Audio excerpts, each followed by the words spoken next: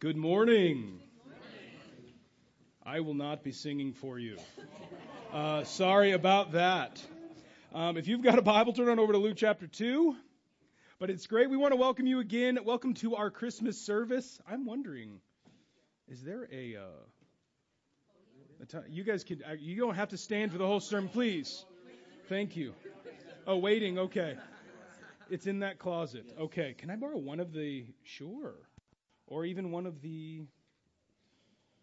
only slightly more helpful for us all. Good morning. How's everyone doing? Is everyone feeling the Christmas spirit this morning? I thought it was great. The kids were great. I particularly enjoyed my wife over in the corner. All the way sold out on that. Thank you. That was amazing. No, the kiddos are great. I love that. I feel there's a, thank you. Oh, wow. I'm short, not that short, but thank you.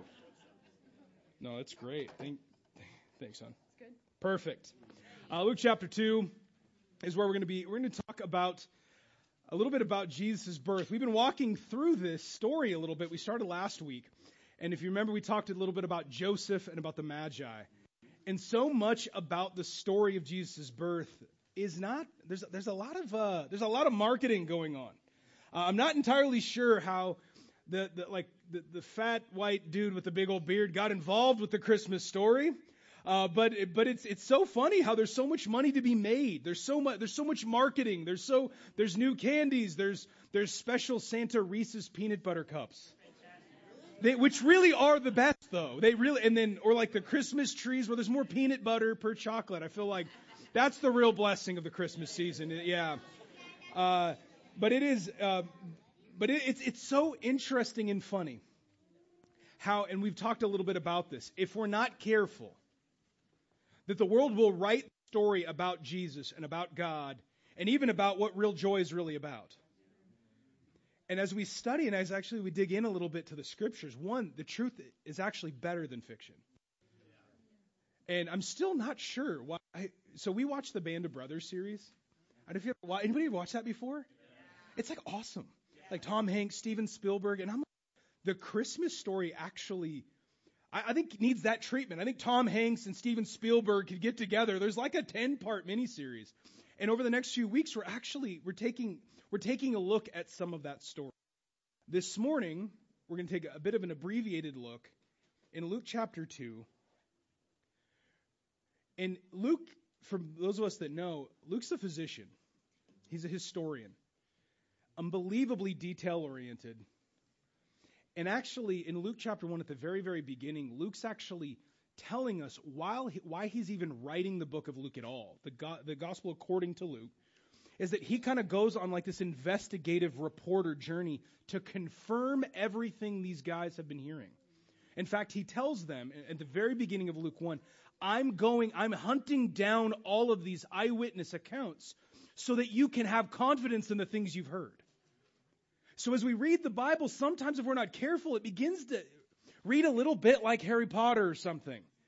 We think it's fiction, and in our mind it's supernatural or it's and actually what we're reading is history. And that's exactly what Luke is trying to do for both Theophilus, the early church, but also for us. And that's also one of the reasons why I love my Bible study this time of year. Because I think it's important for us to kind of go back and go, man, what we're talking about, our faith, this isn't magic, this isn't mythology, this is not Greek. I loved Greek and Roman mythology. I love the movie Hercules. Music's fantastic. Disney did a good job with that. But that's not our faith.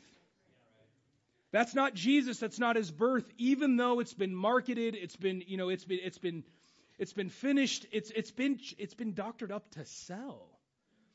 But actually, Jesus came to actually buy us back. There's something very different. And so what we're going to do here in Luke chapter 2, we're going to read a chunk here in Luke chapter 2, starting in verse 1 together. And this is meant to be a bit of an appetizer. The food is coming later. So if you want the extended version of this, there is no uncut director's version. You can go back and do some great reading, but I'm going to zoom into a few points this morning. But let's read together from Luke In verse 1, talking about the birth of Jesus. And it says, exactly, dun, dun, dun, in those days, the birth of Jesus. Verse 1, in those days, Caesar Augustus issued a decree that a census should be taken of the entire Roman world. This was the first census that took place while Quirinius was governor of Syria, and everyone went to their own town to register. So Joseph also went up to the town of Nazareth in Galilee, to Judea, to Bethlehem, the town of David, because he belonged to the house and line of David. That's King David.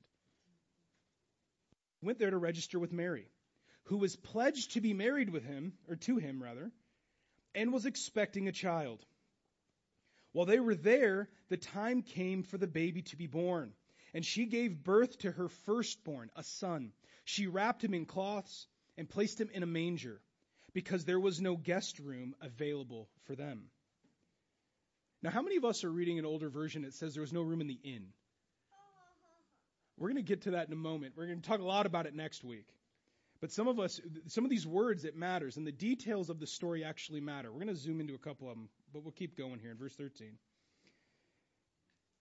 8. And there were shepherds living out in the fields nearby, keeping watch over their flocks at night. An angel of the Lord appeared to them, and the glory of the Lord shone around them, and they were terrified. Yeah, no kidding. But the angel said to them, "Do not be afraid. I bring you good news that will cause great joy for all the people. Today in the town of David, a Savior has been born to you. He is the Messiah, the Lord," or the Christ. "This will be a sign to you. You will find a baby wrapped in cloths and lying in a manger." Suddenly, a great company of the heavenly host appeared with the angel, praising God and saying, "Glory to God in the highest heaven, and on earth peace to those on whom his favor rests." And I want to pause here and get you to kind of understand what these guys are looking at. And when we read throughout the Old Testament, be it Daniel or other places, we talk about God is the Lord of hosts. And in fact, it says 10,000 upon 10,000 angels, right, are in the heavenly host. And we're trying to get a picture that these shepherds, almost certainly preteens or teens, without a doubt poor and considered unclean, they would not be able to go to the temple and worship. And they're there, and an angel shows up, and we often think like Valentine's Day, right? Like a cherubim, and he's like, bing, and like, there's a little, that is not the angel. You do a Bible study on angels, it doesn't feel like Valentine's Day. Man, it is weird. You're in Revelation, there's eyes all over the place. You're like, what is going on? And these guys are terrified. One of them shows up, and then the sky breaks open, and you can almost visualize it's like the old World War, I think of like the World War II, kind of the procession of thousands of soldiers at attention. But it's the angelic army, and they're all saying, "Glory to God in the highest heaven." Like the whole angelic army is on their feet, staying at attention. Do you understand what's happening this morning? And these guys, you could just imagine if you were there. In verse 15, when the angels had left them and gone into heaven, very nonchalantly, right? They're like, "All right, see ya." They close the door behind them. Can you imagine just being there, freaked out? Did we just hallucinate? What's going on? The shepherds said to one another, "Let's go to Bethlehem and see this thing that has happened, which the Lord has told us about." So they hurried off and found Mary and Joseph and the baby, who was lying in the manger. And when they had seen him, they spread the word concerning what had been told to them.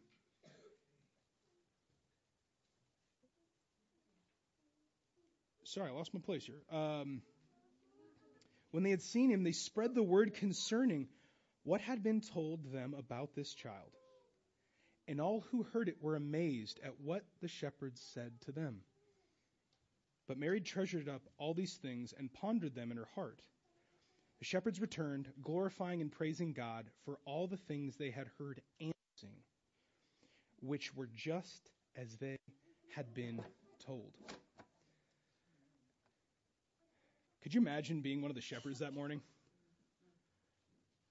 And it's amazing when you start looking at all these details. We talked a little bit about this last week.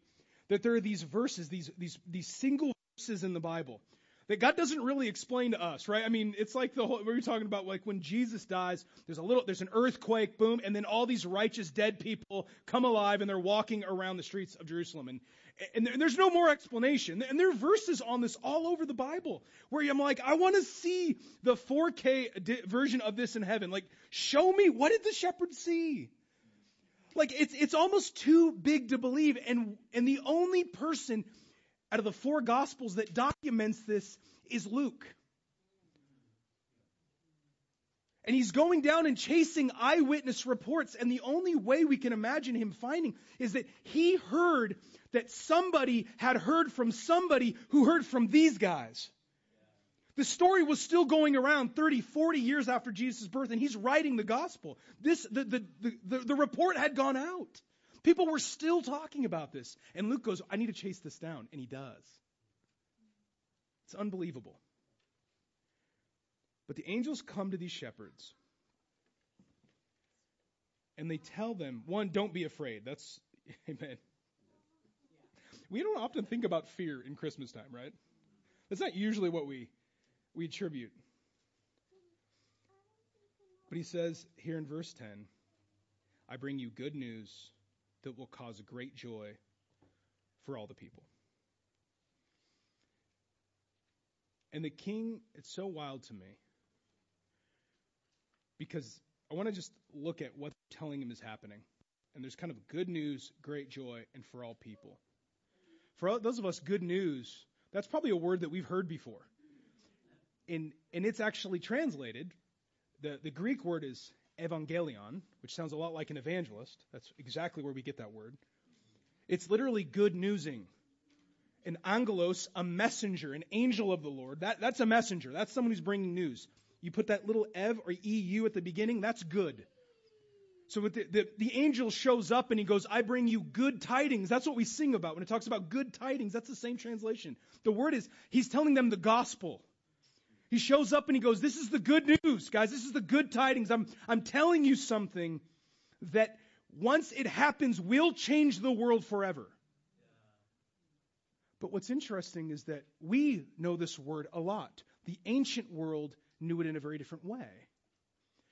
And as you look through, I mean, Luke's he's the historian. There's details all, especially the beginning of this chapter. And if you're reading, you kind of go, hold on, what in the world is going on? But did you pick up all the little details? Like who Caesar Augustus is leading the Roman Empire. We've got Quirinius as the governor of Syria.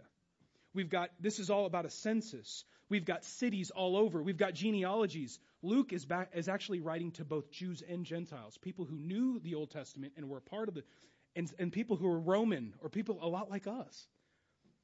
And just like Matthew did, he basically nails about 9 different prophecies in about 4 different verses. Just casually runs by it. A Jew hears all of that. A Roman isn't necessarily thinking that way. He's writing literally to all people. And so when you talk about good news, and he shows up and he goes, good news, and if you're a Jew, you know that from Isaiah, talking about how the good news will be preached to the poor. But if you're a Roman, you actually know this from a different reason. So in the country of what is now Turkey, then would have been Asia Minor, there's a small, what then would have been a city. Now it's just an archaeological ruin, and it's called Priene. And in Priene, there is this inscription that the archaeologists had dug out. And it's actually a birthday announcement for Caesar Augustus. Listen to this. Listen to the words of this. And tell me if this doesn't sound shockingly similar. This was about 20 years or so before Jesus' birth. And it said, it seemed good to the Greeks of Asia, and Asia or Asia Minor would be now modern-day Turkey, to the Greeks of Asia, in the opinion of the high priest Apollonius of Menophilius Azanatus. So we will be testing you on your geography after the service. And this is what they had wrote. It seemed good since Providence, which has ordered all things and is deeply interested in our life, has set in most perfect order by giving us Augustus. whom she filled, talking about providence, filled with virtue, that he might benefit humankind, sending him as a Savior, both for us and for our descendants, that he might end war and arrange all things. And since he, Caesar, by his appearance, excelled even our anticipations, surpassing all previous benefactors, and not even leaving to posterity any hope of surpassing what he has done. Saying that he is better than anything that's coming, and nothing will come after him that's better. That's that statement. And since the birthday of the god Augustus was the beginning of the good news or the good tidings, the evangelion, for the world that came by reason of him. This is the birthday card probably 2 decades before Jesus shows up. And they are in Turkey going, no, the God King came, the Savior of the world that will arrange all things, will end war, that is the Prince of Peace, he's come. That's what's being written by Caesar Augustus about his own birthday. And so when you hear this, when the angel shows up, he's like, enough of this nonsense. No, the God now has come.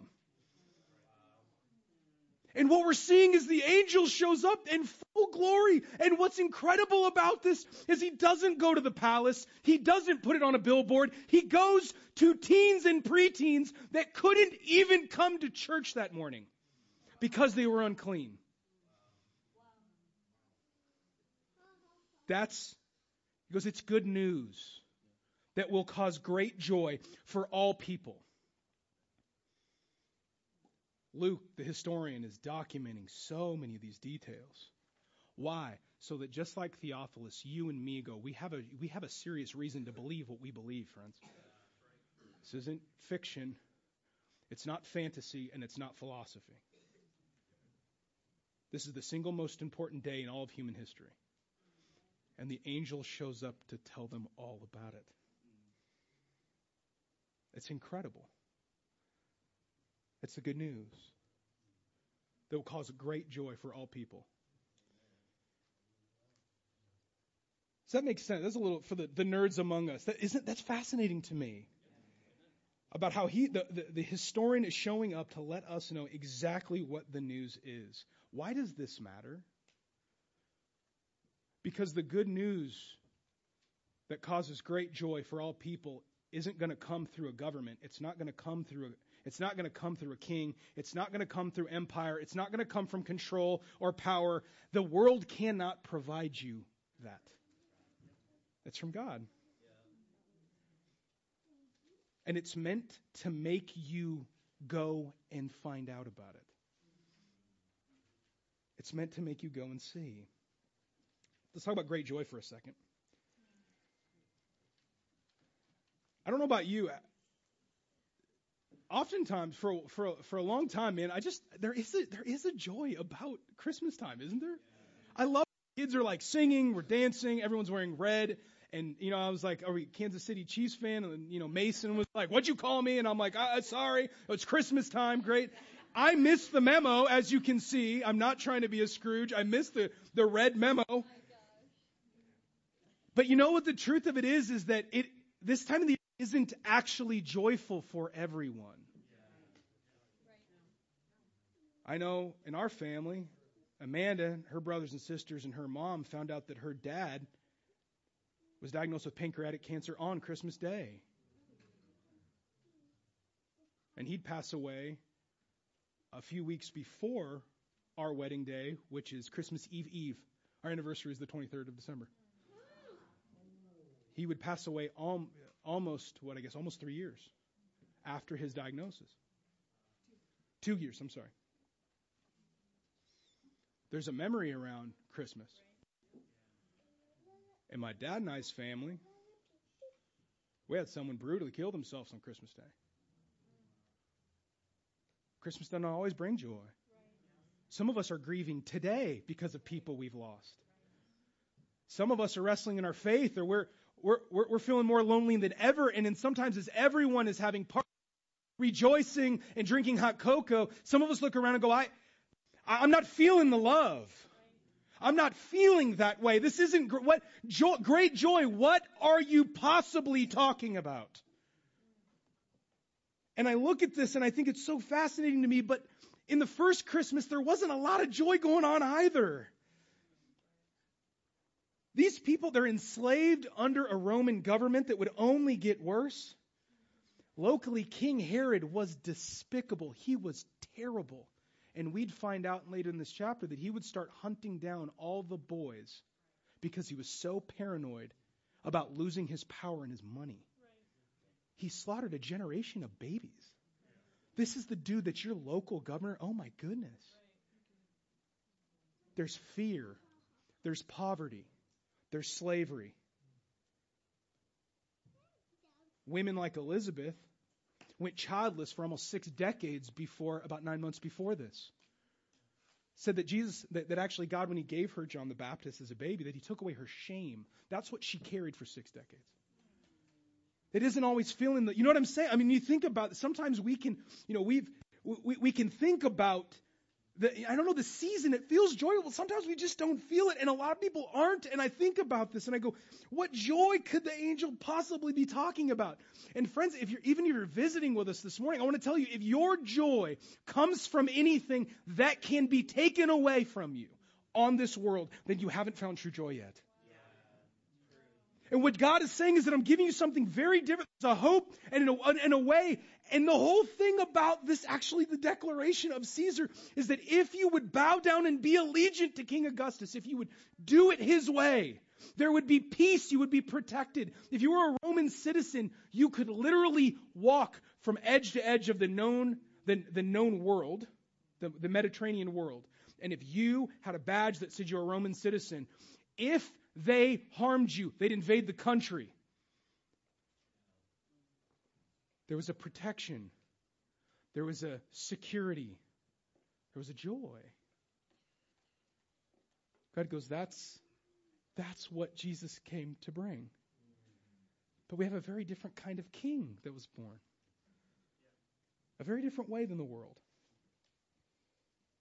And I think this is incredible to me. And if for some of us, maybe we're wrestling, whether it's we feel lonely, maybe our marriages are in shambles and we're feeling like I'm living with a stranger or worse.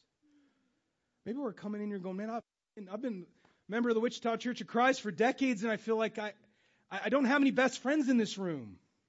Maybe we're feeling like there's reconciliation, there's genuine relational breaks that we've got to heal. I want to tell you, friends, that there is great joy. Jesus' way brings restoration. It brings hope. It brings healing. But he's also got to be the king. But I love how approachable he is. And it says for all people. What's incredible to me, friends, is that the first people to hear the announcement are these shepherds out in the middle of the field. Isn't that cool? These preteen, teen boys. I think of my son. My son has 2 modes, off and like 1,000 miles an hour. I think of like these shepherd boys are out there, and as young dudes, they are protecting. They've got their sheep. They're wolves. There's genuine risk. These guys, whether, they've got their little club, they've got their sling. I just imagine they're out there doing the job of a shepherd. They're taking care of these sheep. Probably making jokes, trying to get some sleep, and the angel shows up. And I think out of all the people, if you wanted the good news to spread for all people, would you show up and talk in a backwater small town? Would you grab a few shepherd in the middle of the field? That's how you'd start the movement? Seems unlikely, right? How about Caesar? How about show up to Herod's house and knock some sense into that guy? Does. He shows up to the people that are the least likely, no money, not even religiously accepted. He shows up and goes, guys, there's something happening in town. You should take a walk. Go check this out. And what's the sign they were looking for? It's not the miracle, not the star, the Magi. You know what I'm saying? They're looking for that. It's shockingly simple. You're looking for a baby that's in a manger. And a manger is just where they would feed animals, sheep or cattle. And what are the shepherds hearing? The King of Kings, the Lord of hosts, the angels. We're talking, you can imagine 100 million angels showing up on the scene and going, you're looking for a kid who is in a crib that you were probably put in. Poor, backwater town. He's not wrapped in silk or satin. It's not in the palace. It's not in the Holy of Holies. It's not in the temple. It's not in God's town. No. What you're going to do is you're going to go find a kid that is in a place that you were probably. A normal Joe, someone that there's nothing special about Jesus' upbringing. In fact, he's born into poverty. The King of Kings could have spared himself all the discomfort, and he takes it on. He embraces it with both hands. And the shepherds are hearing, how will you know you found the King of Kings, the Savior of the world? It's because he's going to be in a manger just like you would be. He's just a normal kid. He's both unbelievably and overwhelmingly graceful and so incredibly approachable. And sometimes we come, maybe Christmas is one of the few times of the year we come to church and we feel like I need to figure my life out before I show up. And I want to encourage you, that couldn't be farther from the truth. And if you've ever tried to go by yourself and clean your life up and then come back to church, you find out we're not very good at it anyways. You know what I mean? And you don't. And why do all the heavy lifting alone, man? You're among friends and we're all messed up. We come to church. I remember the first time I came to church, I'm like, everyone's so awesome. And they're coordinated. Everyone's wearing green. What's the deal? Everyone's happy. Everyone's hugging their wives and their husbands. All these good looking people. They know the words of the song. I feel like an idiot when I showed up to church. And the truth of it is we're just well trained, right? We've been doing this a little bit. We're all messed up. And I love this is that on Christmas morning, the angels come and say all of this, the real good news is going to start with people like you and me. Normal people. Not a lot of money. Not known. Not a lot of control. Not a lot of power. Enormously hardworking and difficult situation. But God is not only seeing you, he's coming and giving the news to you. And this morning, I think this story about Jesus to me is fascinating. About if I was God, I don't know if I would have started a worldwide everlasting movement this way. But he picks people like you and me. He uses, and whether you feel like it's the overwhelming shame or the lack of joy, or whether you're feeling like this good news or this Jesus you're talking about, I just don't know him. Some of us have been religious our whole lives and still don't know Jesus. That's actually the scary part. You can be there. And I'm saying this isn't meant to make you religious. It's meant to make you go and see. And when you see Jesus and you hear the story and you see and hear it, it changes your life and it gives you a story that you tell. It gives a story that you want to share. It gives you something that you want to give away. And this morning we're going to be taking communion. And I think so many times we do and we should focus on Jesus' death and resurrection. And this morning as we take communion, I want to encourage you to really meditate and think about his birth. And that this isn't a miraculous story. This isn't a God that came out of nowhere. It wasn't Superman. He jumped up on a cross. Jesus was fully man as well. And it started in very humble beginnings. And the intention from the beginning, the 30 plus years of investment in life and energy and connection and relationship was to save you and me and to bring great joy for all people. He was fully invested for decades of time, decades of righteousness, decades of sacrifice. This was something he was thinking about well before it ever came time to be nailed to a cross. He was thinking of us. He was thinking of you and me. And so this morning as we meditate, we think about, and when you hear a great song, in fact, that I want to encourage you as we take the bread that symbolizes his body broken and his blood that was shed for us for the forgiveness of our sins, that this is really good news that will cause great joy for all people. And that if it doesn't do that in our lives, I want to encourage you to, even before you leave today, to grab a friend and go, hold on, I don't have that great joy. This news doesn't seem so good. Maybe it's old news. And going, no, let's talk. Let's open the Bible. Let's open our hearts and find it again. Because this story is more than just about presents under a Christmas tree, which is awesome. This is a gift that doesn't end, and it's a joy that cannot be taken away in this life by death or anything else. Let's bow our heads as we pray and take communion together. Holy Father, thank you. Thank you for the ability to be here this morning.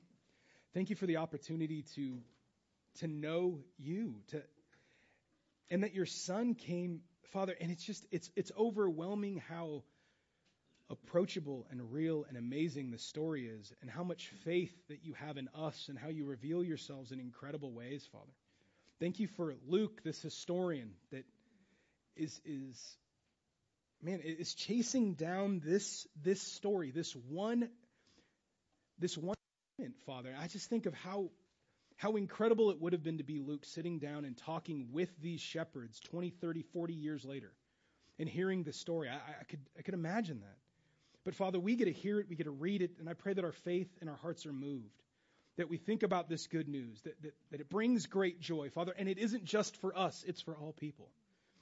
And Father, I pray that as we think and we take communion this morning, that we can have great joy because we can be washed away of our sins, Father. And it's not just a clear conscience, Father, it's the consequences in the eternity that we can live free. We can live without guilt, we can live without shame, and we can be connected with you and to one another again. Thank you, Father, for that good news. Thank you for the opportunity to think about you and to be together. We love you and we praise you, and it's in Jesus' name we pray. Amen.